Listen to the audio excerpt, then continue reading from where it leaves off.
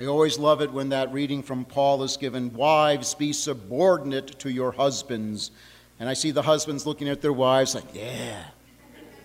And the wives look like, get a life, you know.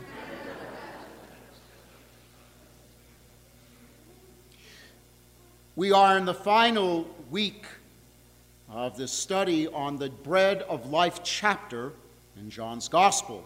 4 weeks ago, the Gospel brought us to the miracle of the multiplication of loaves and fish.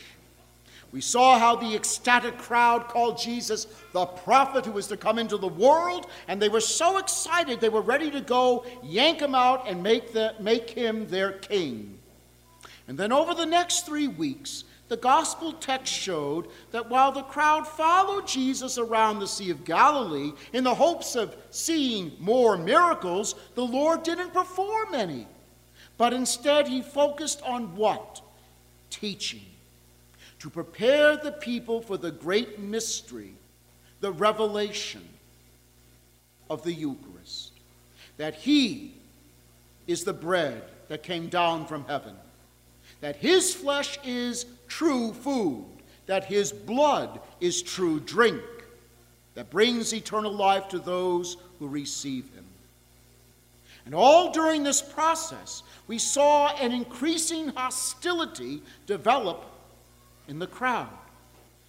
They stopped calling him the prophet and called him rabbi. And then later they called him what? Sir.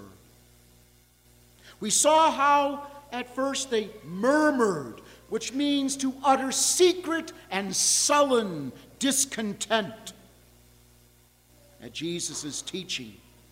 And then the murmuring evolved into outright quarreling. In today's gospel, you'll notice the crowd was not mentioned at all, insistent that Jesus was a mere man, or as they called him, the son of Joseph.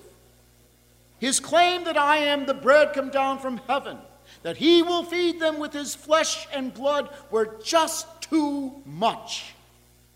Now, Jesus could have softened his words. He could have said, my flesh is like real food. My blood is like real drink. But he didn't. He did not use the language of symbol, but the language of reality. And offended, the crowd abandoned him. And so our focus in today's gospel is on the disciples. And it gives the very clear impression there was a substantial number of people that were following Jesus. And we hear them murmuring as well, uttering secret and sullen discontent among themselves over Jesus' claim that he gives his body as true food and his blood as true drink, which offers eternal life. This saying is hard. Who can accept it? They whined. Just as Jesus brought the murmuring of the crowd into the broad daylight for their own good, so too he did with that of the disciples. And then he challenged them. What if you were to see the Son of Man ascending to where he was before? It is the Spirit that gives life, while the flesh is of no avail. The words I've spoken to you are spirit and life. But there are some of you who do not believe. Let's look at that exchange a bit. This saying is hard. Who can accept it? Of course it's hard. It defies all human convention. It defies logic. It defies the capacity of the mind to grasp it. It is only by the grace of faith that one can believe Jesus is one in being with the Father, that he is God, that one is able to believe that he can and he will feed us with his flesh and feed us with his blood, trusting that his word, undiminished in power despite the passage of time, will always accomplish that which he sends it out for. It was a leap that the disciples could not, would not make. It is a leap that many today cannot or will not make. And so the Lord asked them, what if you were to see the Son of Man ascending to where he was before? In other words, says Jesus, even if you saw me ascend to my Father right now with your own eyes, you would not understand what was happening or what it means. And indeed they would not, because they were not yet fully formed in faith. Oddly enough, those who remain faithful would see him ascend to the Father and understand. And then Jesus tells them, it is the Spirit that gives life, while the flesh is of no avail. Having been raised in the Protestant tradition, this was commonly used to say, well, the Eucharist is only a symbol because the flesh is of no avail. It is a clever distortion of Jesus' words and takes them out of context. What is Jesus saying then? He says something like this. Your insistence on relying on your flesh, that is your way of thinking, your way of perceiving, your way of seeing, which all conspires to restrict me to the confines of what you think is or is not possible, is not my problem. It's yours. Don't you see that you are blocking yourself by imposing your limitations on me?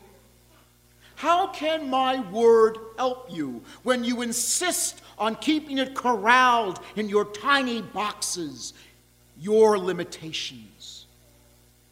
My Father offers you faith to see, but you insist on using the flesh of your intellect, and so you remain blind. It's not that you lack grace, but that you resist it. And the more you resist it, the more confused and angrier you become. I cannot make you believe. You must come to that on your own. And then we hear, as a result of this, many of his disciples returned to their former way of life and no longer accompanied him. This is the only time in all four Gospels that we hear of a large-scale desertion of Jesus' disciples. It must have caused the Lord great heartache. It still does when people desert him. It was a disastrous moment in the life of the primitive church. But this is the risk the Lord takes in working with creatures who have free will. That these disciples went back to their former ways implies not just they went back to their old jobs.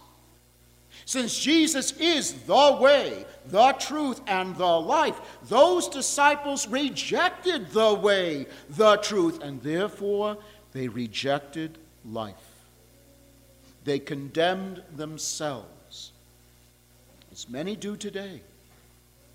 Now, I realize that sounds harsh to us 21st century believers. We have swallowed the comfortable lie. It doesn't matter what you believe. Just be a nice person, and everyone goes to heaven.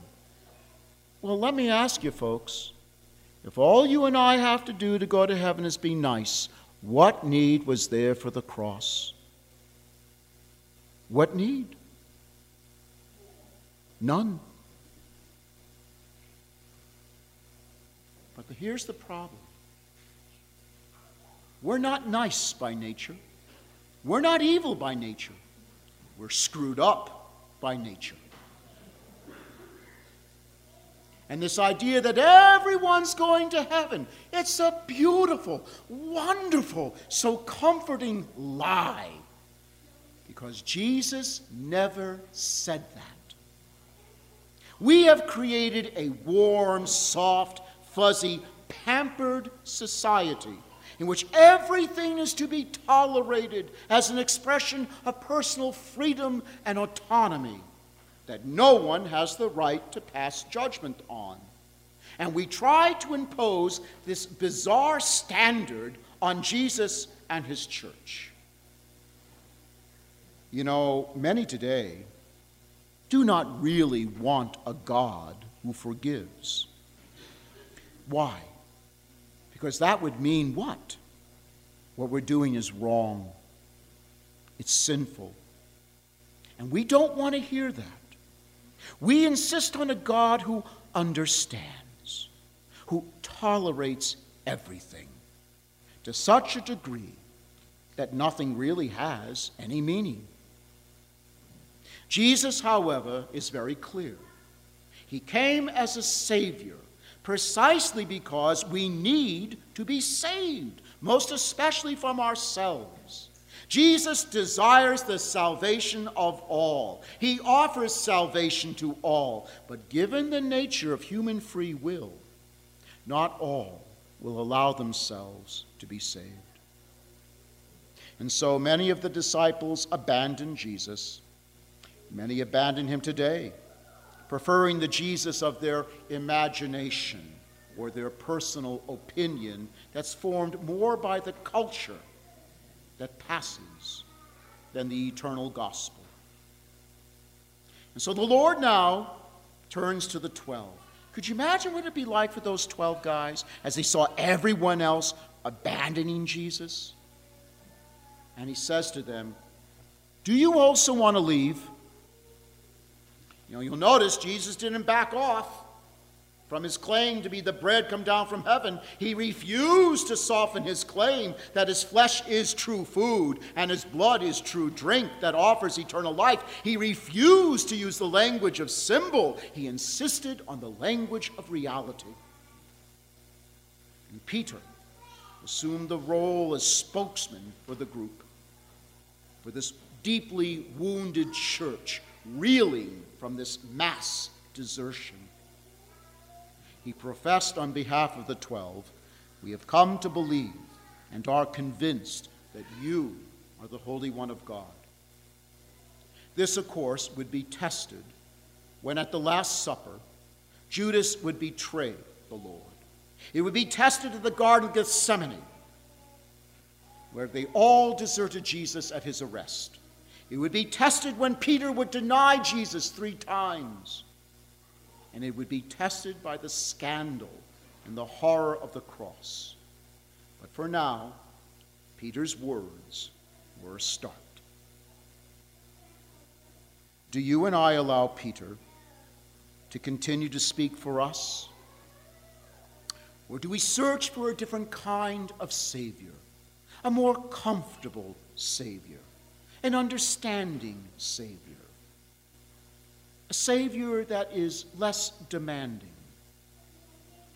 Do we struggle with all of our failures, all of our sins, all of our setbacks, to still cling to Jesus, who is the way, the truth, and the life?